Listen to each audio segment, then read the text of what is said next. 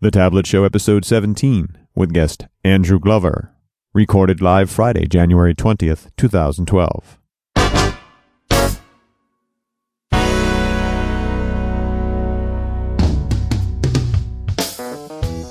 From thetabletshow.com, it's The Tablet Show. Conversations about developing software for tablets and other mobile devices with your hosts Carl Franklin and Richard Campbell.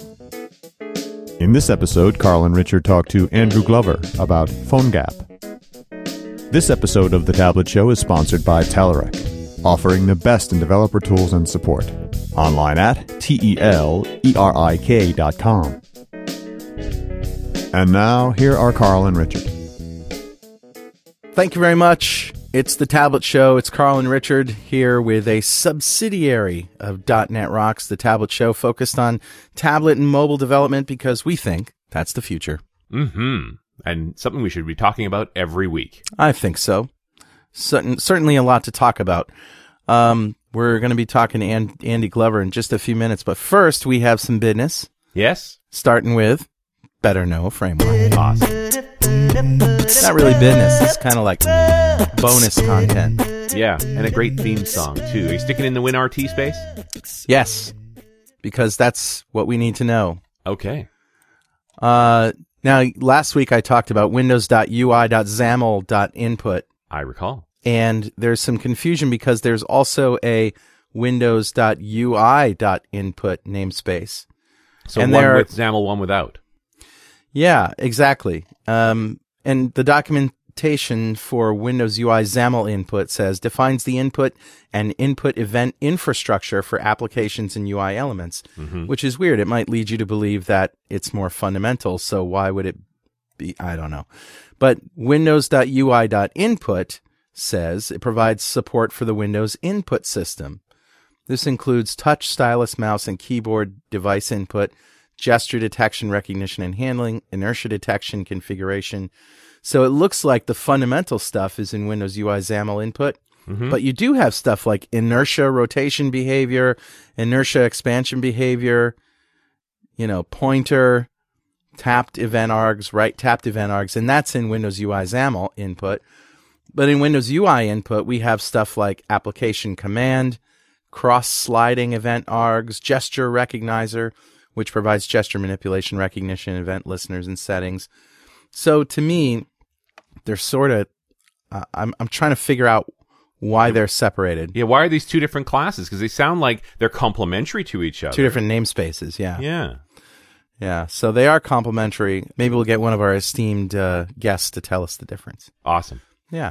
So who's talking about us, Richard? That's what you got, huh? That's what I got. I like it. I grabbed an email from Christopher Snazzle, who says, just finished listening to show 14, which was the Kevin McNish show on Objective-C, and I thought I'd share my experience of the evils of garbage collection, at least when it comes to the mobile space. Yeah. I've recently ported an app from iOS to Windows Phone. Iota, your digital notepad, combines the power of a modern smartphone with the ease and familiarity of a physical notepad. Clever app. It relies on gestures and animations to provide a notepad experience on a multi-touch screen, and providing a consistently responsive user experience is key to the app's success. Enter the garbage collector. I hear the music there. Dun, dun, dun. I noticed that when moving back through the navigation stack, there could be significantly long pauses between pages. Obtaining some rough timings for this navigation, I found that it could take between 200 and 1200 milliseconds to move from one page to another. 1200 milliseconds is over a second, kids. Yeah. The modal value was around 400 milliseconds, twice the average human reaction time. The solution was to schedule GC collect after a page had been loaded and any entry animations had been played. Yeah. This brought the modal navigation time down to around 250 milliseconds, and subsequent optimizations reduced this time even further. Yeah. And I like the more important thing here being consistent delay so that people don't get surprised. Garbage collection is not free, and on resource-constrained devices, like phones, it can undermine the overall experience. iOS trades developer effort for user experience. Although the level of, quote, effort required to manage memory is pretty trivial, there's one simple rule for managing memory in Objective-C. If you allocate it, you release it. It takes about a week to get the hang of, and the runtime provides a couple of flags, NS Zombie, and CF Zombie Level, which are great flags, by the way, that can be configured to highlight memory management issues. While I dislike work as much as a NEC developer, it's dishonest of developers to push subpar experiences onto consumers because they're too lazy to spend a week learning the ins and outs of the system they're developing for. Thanks for the show. It's piqued my interest in Windows 8, and once the beta is out, I expect to build a Windows 8 Metro version of my app. Well, this is a great email. Thanks so much, Chris, because you talked about real garbage collection problems, and the big thing there, that erratic experiences is exactly what users hate. The fact that you solved it by scheduling your garbage collection to create a stable experience and optimize for it. And the fact that iOS, this is the upside. If you manage memory, you don't have to make that extra step. Although, you spent some time to learn to do that properly in Objective-C, and you spent some time to learn to do that properly in Windows Phone 7. Well, and this is what I was talking to Russell about yesterday. Sure. And that, that's my question is, do you have an issue with garbage collection? I asked you, if you remember, do you ever play like games or do anything that's sort of resource intensive on your Windows Phone, Richard? And I think at the time I said, like, I've never had a problem with that, but it also occurred to me that all those really intensive apps, they run XNA.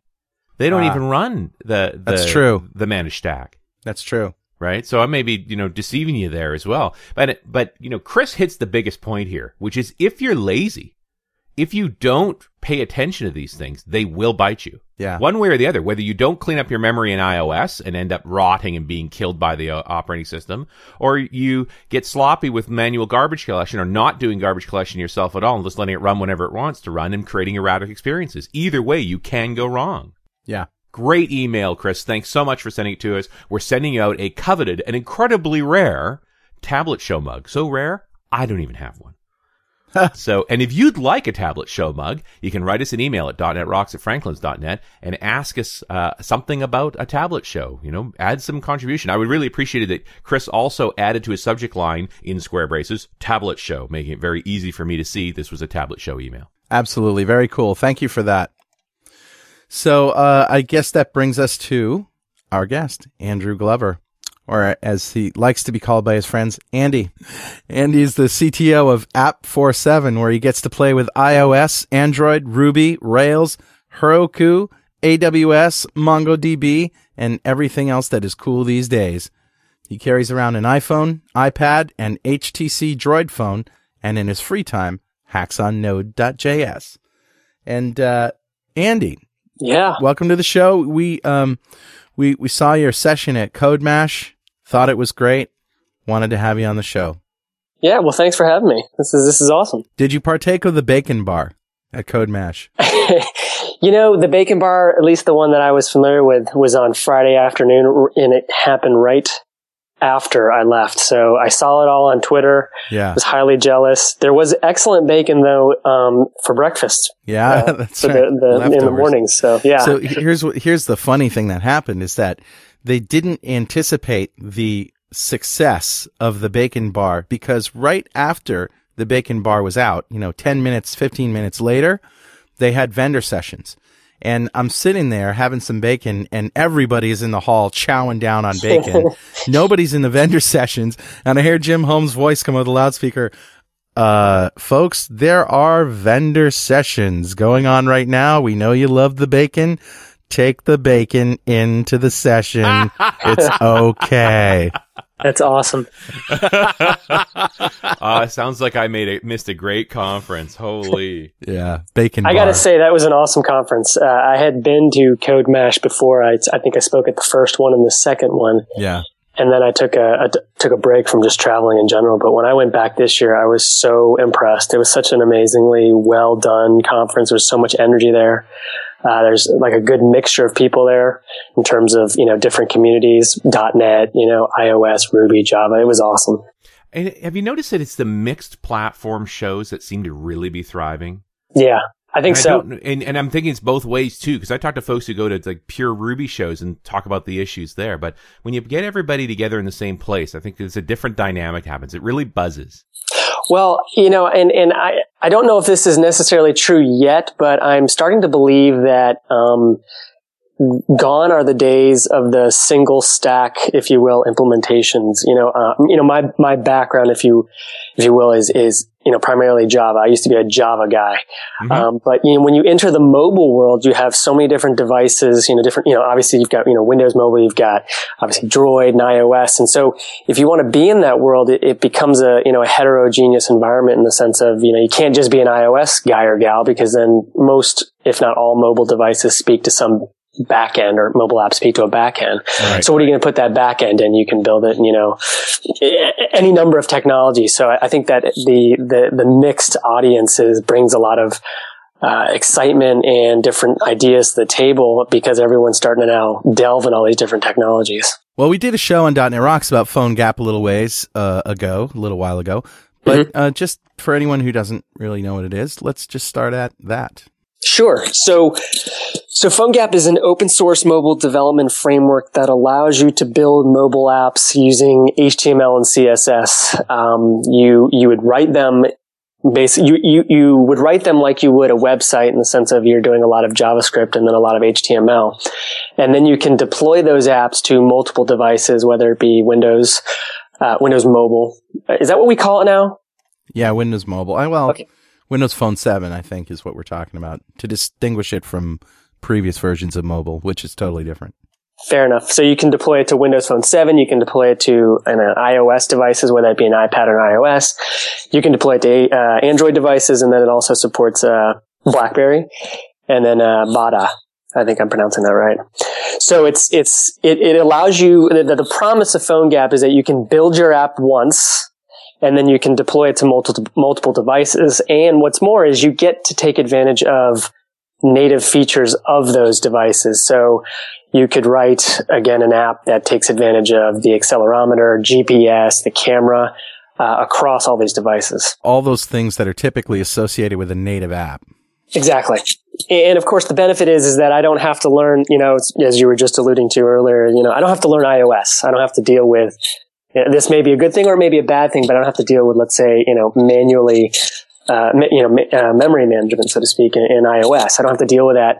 Right. I don't have to learn Windows Phone 7, .NET if I'm not, again, a .NET person. I don't have to deal with, J2ME for Blackberry and Java for Android. I can just write this thing and using, quote unquote, standard web technologies. So I got to imagine JavaScript plays a huge role in this. It's huge. Yes. In JavaScript is kind of like the language to rule them all. It's the bridge between all languages. If you're a PHP person, JavaScript. If you're a Java person, JavaScript. If you're a Ruby person, JavaScript. The list goes on. And for PhoneGap to take advantage of the native features, like the phone, the camera or the accelerometer or GPS, via your web app, you do it, via JavaScript. So yes, JavaScript is here to stay. As I said in my presentation, if you don't know JavaScript, you need to know it. You need to learn it. It's becoming more and more prevalent. And you're a Node.js guy as well, so you're doubly biased. Well, and I'll be honest with you, I used to, poo-poo, so to speak, JavaScript. When I first learned JavaScript back when Netscape was still around and whatnot, it was, a tiny language for, manipulating forms on web pages. And I thought it was pretty lame, to be honest with you. I could fire up a little alert to tell the person to, enter a valid phone number. And I thought that was, just a waste of time. Right. Unfortunately, that's what I believe. So I didn't really respect JavaScript for a long time. Mm-hmm. Until, it's probably been within the last 2 years that I've started to have to, I've had to relook at JavaScript and realize, it's not going away. It's only getting more popular. And actually, it's not a toy language. It's actually fairly powerful. The language, and I think more importantly, the tooling's also evolved a lot too. Oh, certainly. The WebKit browsers make, exactly. Debugging JavaScript back then, you didn't debug it, I guess, right. But now you can step into it. You can see what's going on. There's consoles where you can play around with JavaScript and learn it. Now, that doesn't mean that JavaScript doesn't have its warts. I think actually at CodeMath, they were talking about this. The language itself was designed in 14 days. So there are, warts with JavaScript, but beyond that, it's a very, very powerful language. If it wasn't powerful, if it wasn't forgiving, the web would fall over on itself. So sure. Our friend Tim Houlihan asked a question from Twitter, and this is a good one. What's the story in PhoneGap around protecting the source of the app? Yeah, I see that, and so I'm not 100% sure what he means, but I'll take a stab at it. So, can you view the source code of what? Of your PhoneGap app? If you deploy it onto a device? Yeah. No, unless you decompile it. So ultimately, what happens is I'll take iOS and Android since I know them very well. Okay. So what happens is, ultimately you are building a web page, or web pages. So you'll have multiple JS files, multiple HTML files. You will embed them in a native app, whether that be, in Xcode or let's say something like Eclipse for Android, or presumably Visual Studio for Windows Phone 7. And then you'll actually go through the whole build process of creating a native app. So in Apple's case, it gets signed and whatnot. And once a .ipa has been generated from, let's say, Xcode, you can't, there are, I guess, ways to decompile those, but they're signed and whatnot. So your source is safe within an IPA. Android side, people can obviously decompile Android ones, but you can still sign those. So your web app itself cannot be obfuscated. Yes. Unlike the native code around it, because ultimately it's just, it's plain text. But so I think in large part you can protect your source, via taking advantage of the native app's way of doing that. For example, Blackberry does the same thing. You sign apps, and I don't know enough about Windows 7 to say anything about it, but I imagine that there are also, a signing process with those apps as well. So basically what I'm hearing is that it does get compiled into something that runs on the native phone. Yeah, but I need to clarify there. Your app itself, what you deliver, what you build with PhoneGap is just a web page with, images and, JavaScript and CSS files. That part of it does not get compiled. The native code around it gets compiled, because ultimately what PhoneGap gives you is a container inside the native app to interact with the web page. So you're still interacting with a web page. It's just running locally on the device. But I get to use my own tools. I get to develop in Studio, but I'm purely working in HTML, CSS, and JavaScript and some kind of PhoneGap API? Exactly. Okay. So, for example, with iOS and Android, I do my PhoneGap app development. That is, the web pages and, JavaScript that I'd be working on. I do it in TextMate, which is a text editor for OS X.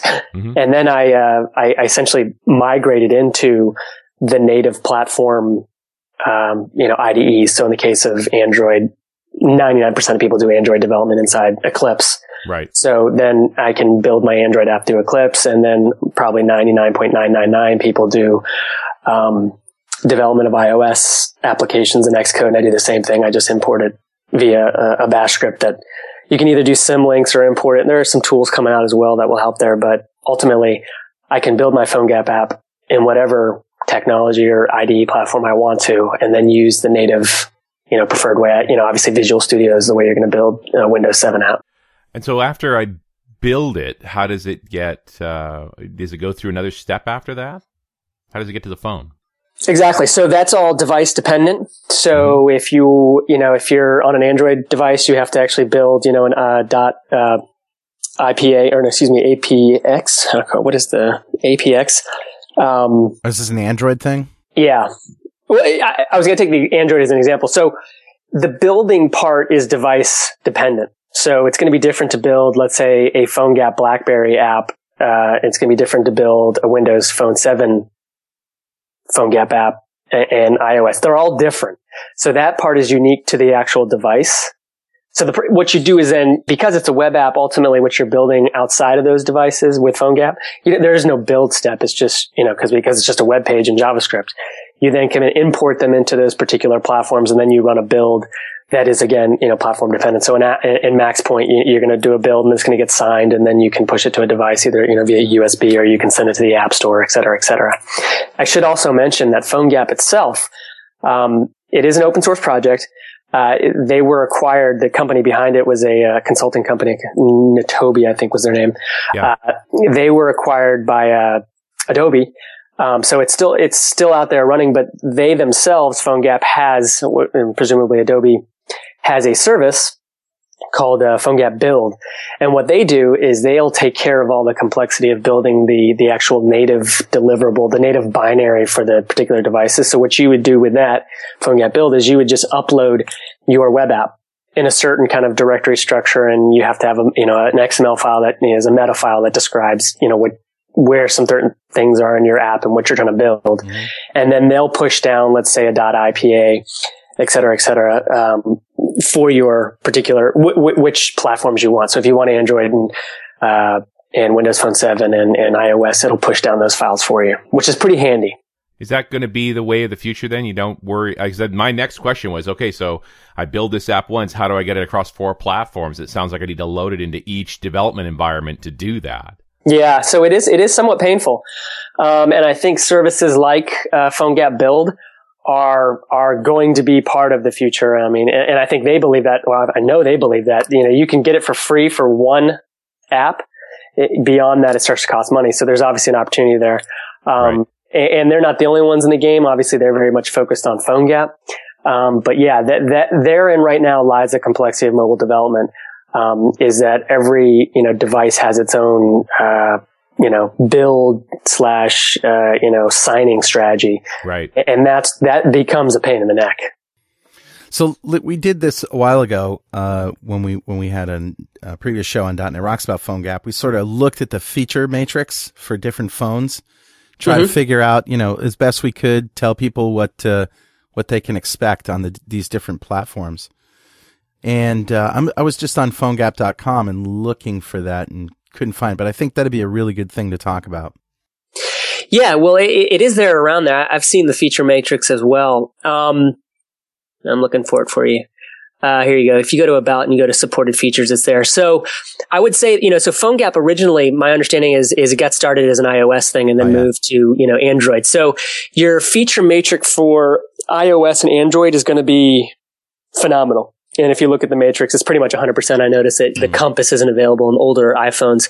Mm-hmm. However, as most people know, the iPhone platform, the upgrade rate is very high. So, even though that Compass isn't available on, was at 3G, I doubt there's that many 3G devices out there, or pre-3G devices, as opposed to Android, where it gets a little bit more complex. The fragmentation there, you do have to worry about, people still running, let's say 2.2, right. Even though Ice Cream just came out, Ice Cream Sandwich. This portion of the Tablet Show is brought to you by our good friends at Telerik. Hey, can you ever have too many free tools to complement your development skills? I didn't think so. So our friends at Telerik are giving you now more than 30 free products for application development, automated testing, agile project management, and content management. And we're talking free. Not a trial, not a demo, but free, complete products supported by a community of over 440,000 developers at Telerik forums.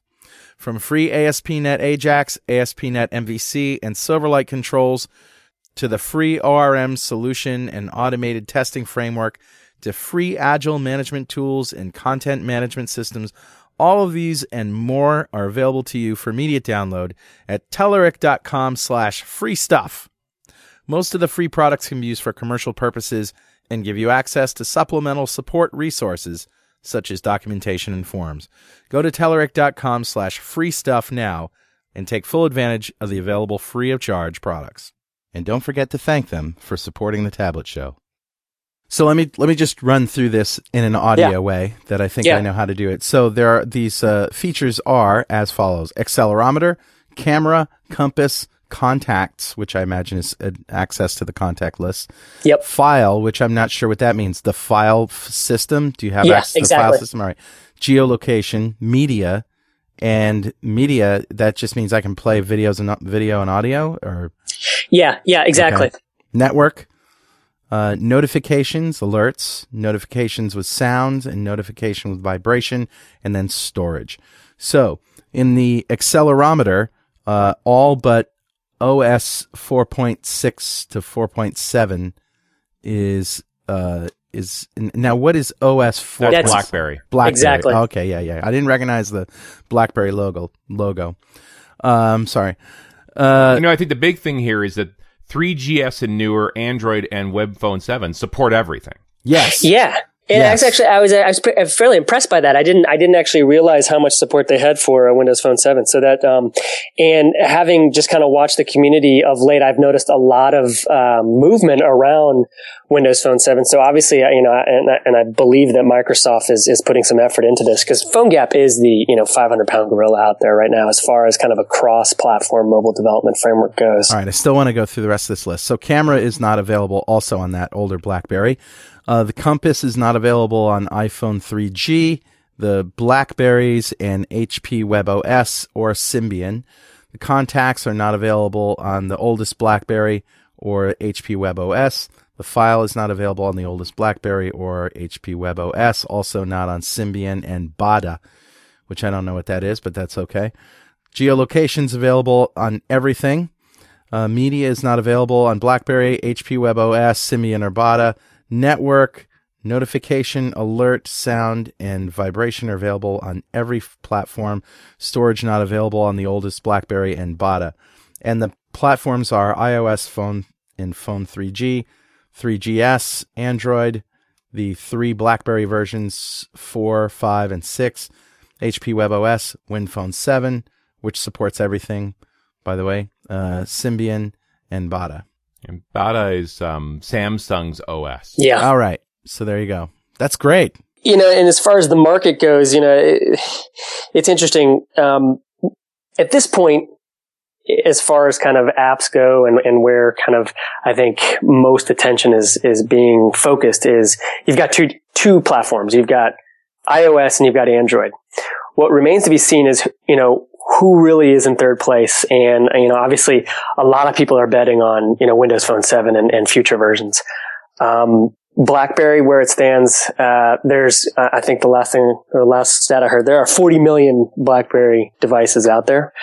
But the challenge there is that the platform itself is somewhat old, doesn't support a lot of the kind of the new cool features, although you can see that, BlackBerry 6 now supports a lot of these things. As far as WebOS goes, and I think we all know the story there, HP killed it, but then they open sourced it. Problem there is, what devices out there will actually bet on it and go with it. That remains to be seen. Symbian and Symbian obviously has a huge install base, but I don't see a lot of people or hear a lot of people developing apps for Symbian, consumer related apps. And yeah, then because that's a Nokia thing, and Nokia basically said they're betting everything on WinPhone 7, but they're still selling a lot of Symbian outside of North America. Right, exactly. And then Bada, it's interesting, didn't really go anywhere, at least in North America, but there are, again, I haven't done my research enough, but I was having a conversation yesterday with a gentleman who believed because of the Motorola acquisition by Google that some of these other handset manufacturers are a little concerned that, Google's going to have the upper hand with Android, so may want to go with something else. And some of them may be betting on Bada. But again, this all remains to be seen. We are very early in this mobile space, as you guys well know. Yeah. And Bada, Samsung is a Korean company, and apparently they have traction for Bada in Korea. Mm-hmm. And it may never get further than that. The same way the Japanese tend to have a whole lot of stuff that never leaves Japan. You're right. The same thing happened in Korea. Yeah, I think you're right. Yeah, so I think it's funny because I was at a mobile event last night, and I've seen a Windows Phone 7. I know that my neighbor has one. He actually works for Microsoft, and the interface there is beautiful. It's a very, very nice phone. But what remains to be seen is will it get the uptick in the consumer market? One of the points here with PhoneGap is the effort to deploy your app to WinPhone 7, even if it hasn't got a big market share, is now trivial. Yeah, you're right. Why wouldn't you? And heck, deploy it to Bada too. Why not? Right. Well, so let's talk a little bit more about just, PhoneGap in general. I think, so PhoneGap makes a lot of sense. For certain apps, there are some apps where I don't think you should build it in PhoneGap, and I'm sure the folks at PhoneGap would say the same exact thing. For example, if you want a highly interactive game, you can, of course, build games in HTML5. The Angry Birds guys did it. But it's not going to have the clean, crisp experience that you'd otherwise have if you built it natively. So I still, when I'm developing apps, if I need that kind of close to the bone, highly interactive, no flickering, no nothing, app, I'm still leaning towards just write it in the native format itself, whether that be Objective-C or Java or, .NET. So I think PhoneGap makes a whole lot of sense for data kind of gathering applications. So, I want to, allow people in the field to submit trouble tickets or whatever it is, or I want to provide, the workforce with some reports, so they can get them on their phone or their tablet. I think this is where something like PhoneGap makes a whole lot of sense because the experience itself is good enough. It's close to being native.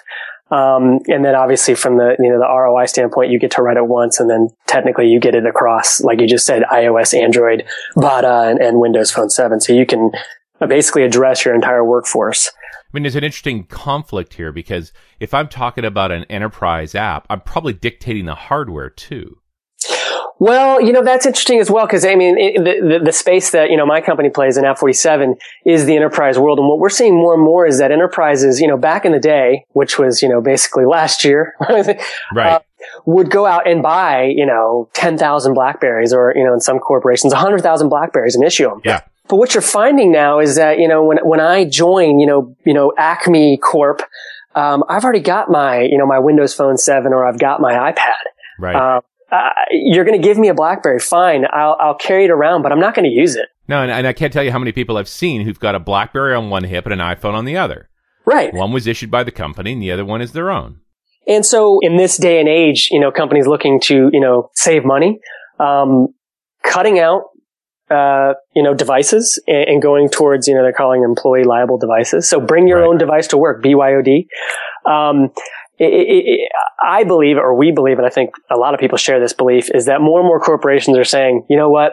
Fine. Bring your iPhone, bring your Windows Phone, whatever it is, bring it to work and we'll give you the apps. Right. Whether or not those are native apps or, something like PhoneGap or some competitor PhoneGap, we're still in the infancy, but that trend I think is going to be clear. So what do the critics say about PhoneGap? Somebody who doesn't use PhoneGap because it won't let me. Well, so I think right now the critics are saying, it's still, you still know you're playing with a web app. So what you'll find is when people get into PhoneGap, in fact, this happened to me when I gave my presentation and some interaction I had afterwards at CodeMash and then even on Twitter, is people asking me, what are some tricks so that I can disable scrolling and stuff. So what people are trying to do is they want to build a web app or they want to use PhoneGap, but they don't want people to know that they're actually interacting with a web page. And so I think that right now is the number one, complaint with something like PhoneGap. Now there are competitors to PhoneGap that have their own language, let's say.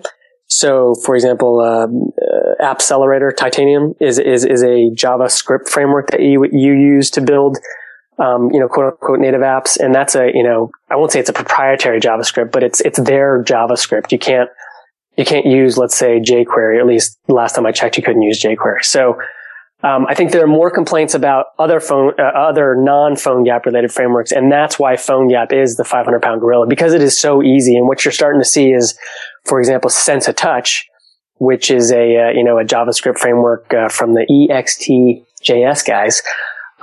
They even have instructions on how to make Sense-a-Touch work in PhoneGap.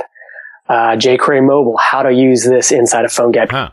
You'll also see people writing about how to get, just JavaScript frameworks in general, like Backbone.js, how to get to make this work inside of PhoneGap. So it's becoming kind of like the de facto standard to get people onto building mobile apps. Now, the other side of it's not just the scrolling that's going to make it look native. It's if you're using a common set of code, each one of those phones has its own sort of look and feel. There's Apple buttons and there's Android buttons and even especially when Phone 7 with the tiles, like it's just a different look to the app. You're right. And so there's another challenge with PhoneGap is that, a big part of going with PhoneGap is selecting kind of your JavaScript / HTML, CSS framework. Yeah. So what people are really looking for is that they want their app to look and feel like it is a native app. So again, if you're on an Android platform and I fire up an app and it looks like an Apple app, I'm going to be disappointed, and vice versa if I'm on an Apple phone and I see an Android.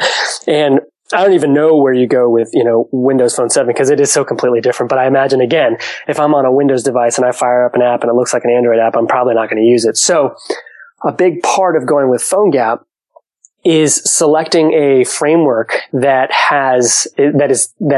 allows you to theme it and make it look as close to the bone as possible. And there's some contenders out there. The three that I talk about are kind of like, or at least in my opinion, the three heavyweights right now are, you've got jQuery Mobile, you've got Sencha Touch, and then you've got another framework called JQ Touch.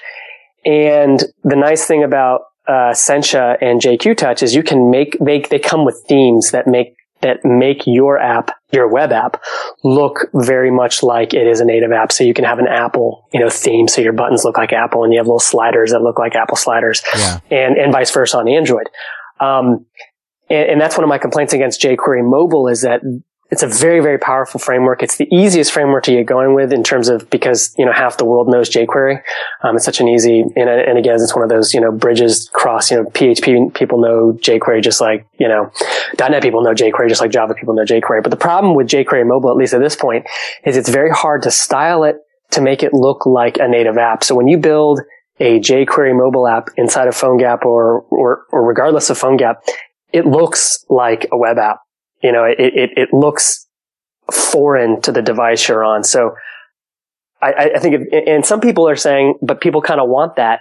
I have yet to see that or at least my own personal experience and then people I work with and talk with and hang out with. If an app doesn't look like a native app, and again, it can still be a web app, but if it looks like an Android app or it looks just like a web app, the experience is not going to be there. Is the Chrome always there? The Chrome, what do you mean by that? The web browser, back button, title bar, all that stuff. No, it's not. And that's the beauty of this is because PhoneGap kind of wraps it and makes it look native. So yeah, the back and all, the back button, home, none of that's there. At least on Android and iOS. And I imagine the same for all the other platforms. It looks and feels really, really close to a native app. If you were a casual user, let's say one of my children or something like that, was playing or using a PhoneGap app, they would not know it was a web page. Okay. Could you fix this with CSS? Could you identify, hey, I'm coming, this is a WinPhone 7, use this CSS to give it the Win look? Yep. Because ultimately what's happening is that the PhoneGap is packaging, if you will, in the native app, a browser. It's the native app's browser. So in the case of, iOS and Android, it's a WebKit browser, that's using your app. So in your app, you can use JavaScript to say, hey, what's the user agent? Oh, it's iPhone. Okay, or it's iOS. Let me style it this way. Oh, it's not iOS. It's, Android. Let me style it this way. So yes, you can at runtime or at, load time when someone clicks on your app, you can determine the device and then consequently you can style it appropriately. Interesting. What about tablets? Yeah. Does this work for tablets? It does. Obviously the iPad is just it's the same operating system as the iPhone and, right. Obviously and the Android, it's the same. You do have more real estate, and in fact, with the user agent, you can determine, in fact, I showed this at CodeMash, is that my little user agent, switch statement, if you will, was actually incorrect when I fired it up with an iPad. It thought it was on an Android.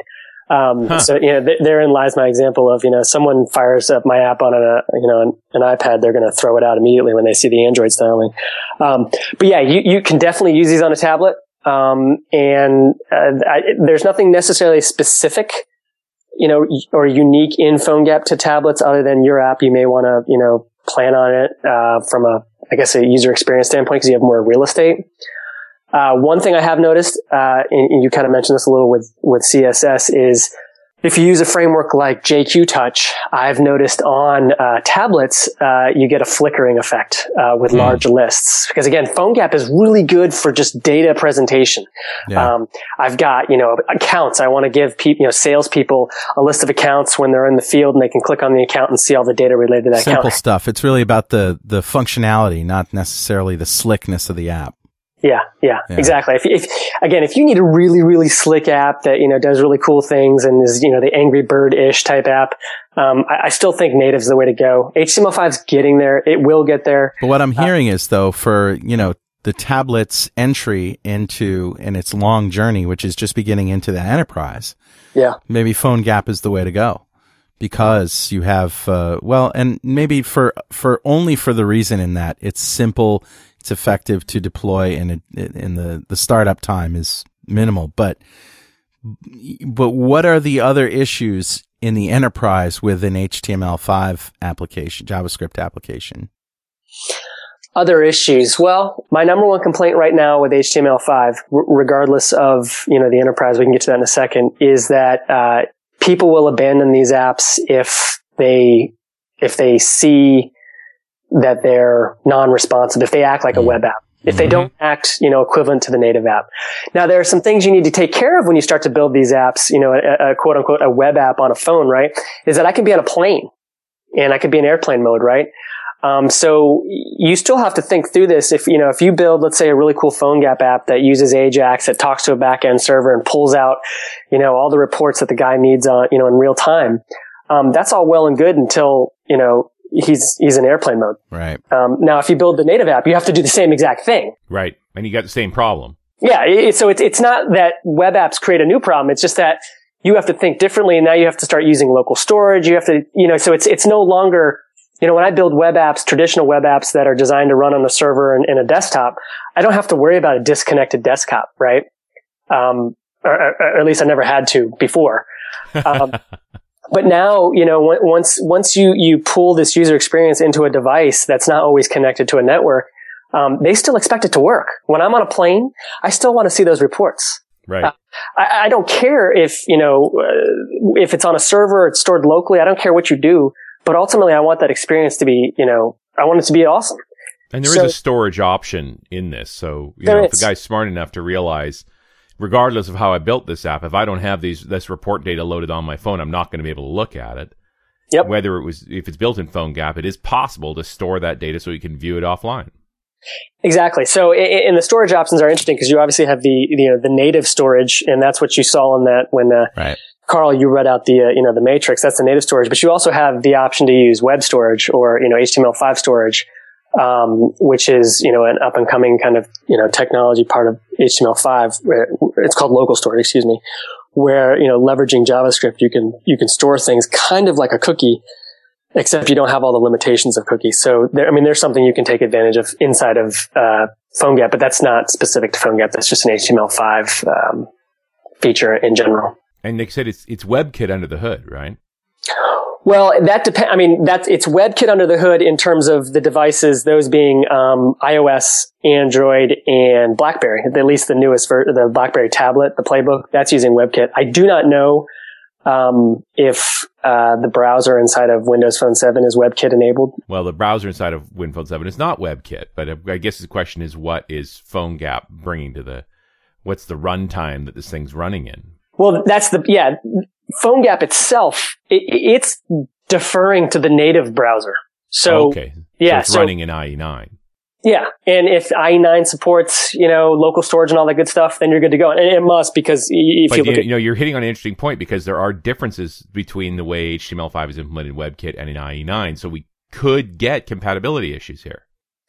I'm certain of it. In fact, I was having a conversation recently. Remember the browser wars back in what was that? 99? Last year? 2000? Oh, yeah. Last year. We are back there with mobile, devices, especially the difference between, you've really got three major browsers out there from the standpoint. You've got the WebKit browser, which is Chrome, Safari, and others. And then you've got Firefox, which chose not to go WebKit. And then you've got IE. So you really have three different browsers that all are still implementing things quite, differently. At least right now, the general consensus is that WebKit is kind of like the bellwether in terms of features for HTML5. I could see another hang up potentially is if you've got an API that you're using, a web API that has client-side requirements and client-side JavaScript code like Yahoo's user interface thing. I can't imagine, having to roll up my sleeves and dig into somebody else's JavaScript to make sure that it's going to work side by side with PhoneGap. Yeah. And actually, this is one of the challenges. going back to your question earlier about, what are some of the issues that people have with PhoneGap? Debugging, this stuff, it is painful. It's easy for me to run my, my web app, or let me step back. I'm building, a HTML5 mobile app, but I haven't moved it into these mobile devices or these native devices yet. I'm building it like I would in TextMate. It's very easy for me to debug it and make sure everything's working. I can fire up, Chrome and look in the JavaScript browser or the console, and I can see that everything's working. Once I move this code and wrap it with PhoneGap and deploy it, I lose a lot of those conveniences, and it's very difficult to debug issues once your app is running on a device, whether it's Android or iOS, and I imagine the same is true for Windows Phone 7. That is a headache. And I don't have a good answer for that yet. That's why I do find myself from time to time, I'll start down a route where I'm building something in PhoneGap, and I realize, I think it'd just be easier if I did this natively. Right. I'll take the hit. I'll build it once in iOS, and then I'll build it in Android. And then if there's a third platform that starts taking off, I guess I'll have to build it in that third platform. And I think there are business cases for doing that. So if your app has minimal, complexity, then PhoneGap makes a lot of sense. And I should say there are other platforms out there that are probably worth looking at if you start going down this route. Again, PhoneGap is the 500-pound gorilla because just look at the feature matrix. It supports so many different devices. Yeah. It supports, and there's a large community behind it. Like I said, it is open source. They did donate the code to the Apache Foundation. And I should also mention that around that, they're trying to rename PhoneGap. The first iteration of the rename is called Callback, but my understanding is that name has been taken or something. So they're trying to call it something else, which is to say that it'll be called PhoneGap for the longest time, I believe. Yeah, just because they want to change name doesn't mean we will. Yeah, exactly. Yeah. I got one more question from Twitter. Sean Wildermuth, who's a Windows Phone 7 guy, an all-around good dude. He wants to know if there are any mainstream Windows Phone 7 projects that were built with PhoneGap that you know of, and for that matter, any other platform mainstream applications that were built with it. So I don't know about Windows Phone 7. I'll be happy to research it. I do know that there were issues. All right, let me answer this question directly. Mainstream, yes. I know that there are PhoneGap apps out there on iOS and Android, and you can get them through, the iTunes Store or the Google Marketplace. I don't use any of them. They're consumer related ones. I think there's like a beer one, like a kind of and I love beer. There's like if I remember, a kind of like a beer finder, I'm in New York City. Where's the best bar type thing. Right. So I would say there are mainstream apps being built in PhoneGap and being released to the consumer market. My suspicion is you'll start to see a lot of kind of enterprisey apps, leveraging this technology. And those wouldn't necessarily be, mainstream consumer oriented, but they'd be on kind of private app stores and whatnot. And I think if you just go to PhoneGap and you look around the community, I'm sure there's an example of a Windows Phone. I mean, if you look at the feature matrix, it's kind of a no-brainer. I don't know Windows Phone 7, but if I needed to build an app to run on Windows Phone 7, at least I would definitely start out with PhoneGap and go that route. Well, mostly because your skill set, you're not a Phone 7 developer. You're strongly incented to be able to take the stuff you've already built and deploy it into Phone 7 without having to learn. But for that matter, so are Windows Phone 7 developers strongly incentivized to build it once and run it everywhere. And run it over on iOS and Android. I mean, that's a very interesting angle on all of this. Yeah, I went to a hackathon late last year that was sponsored by AT&T. It was kind of a mobile hackathon, and there was a Microsoft evangelist there who was talking about PhoneGap and Windows Phone 7. So I definitely feel that Microsoft is being very smart here and playing. I think they're helping out here, and I think that's smart. And I suspect that'll help with adoption because, like I just said, I am not a Windows Phone 7 guy. I won't ignore it. If it becomes, a force to contend with, I will learn it and I will, I'll start to write native apps there. But my first option, if I have to write an app there, is I'll look at PhoneGap and see if I can get away with PhoneGap. Now, the one other thing I want to hit on before we go away here is it feels to me like the acquisition by Adobe is this dark cloud hanging over everything. Why do the words Adobe and dark cloud always go together on .NET Rocks? You know what? Every time I reboot my machine, they remind me why they're a dark cloud. Well, there are certain products that I like, and certain of them that I consider viruses. Yeah. Well, so I think it's interesting. So obviously, you've got Flex and Flash. And you had the whole kind of, Flashgate or whatever scandal that, went on with Apple and Adobe, right?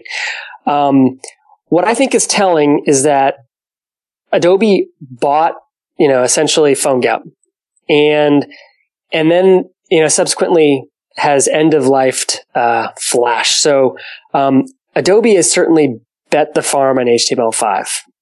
So, a black box standpoint from the, them buying a company and swallowing it up and it disappearing, that usually happens when big companies buy, small little innovative companies. All the smart people in the innovative company leave within a year or two, and then that technology dies. I think that's why you see the PhoneGap kind of community pushing hard for this to be open sourced and to be the Apache Foundation, so that Adobe can't mess it up on purpose or inadvertently. So I do think it's very interesting times. And I think if you trace back and you look what Adobe's doing, I think it was a good move for them. Another interesting kind of tidbit here. So Adobe is betting on HTML5, but there's one other thing I think they're betting on, which PhoneGap gives you. And I'll give the example. If you go look at Sencha Touch. Now, here is a HTML5 framework for building, mobile web apps.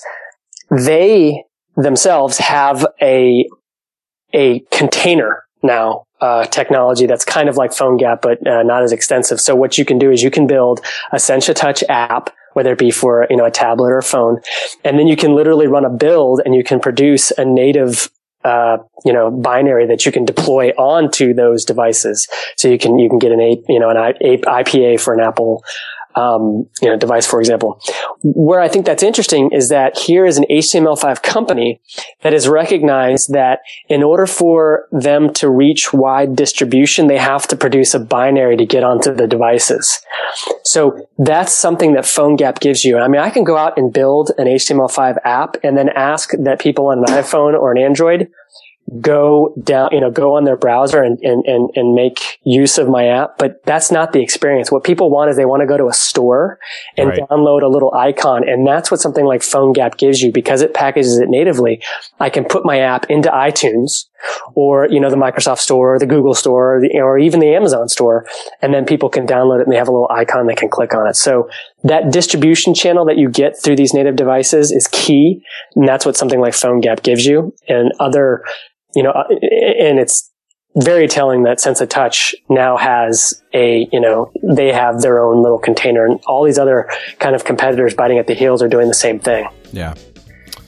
Well, guys, I think that's a show. Mm-hmm. We're just about at an hour, so this is a good time to stop. I'd like to thank Andy Glover for telling us all about PhoneGap. Thanks, Andy. Yeah, thanks for having me. I really enjoyed the conversation. You guys keep up the good work. It's a great show. Thank you, and so should you. Thank you. And thanks for listening. We'll see you next time on The Tablet Show.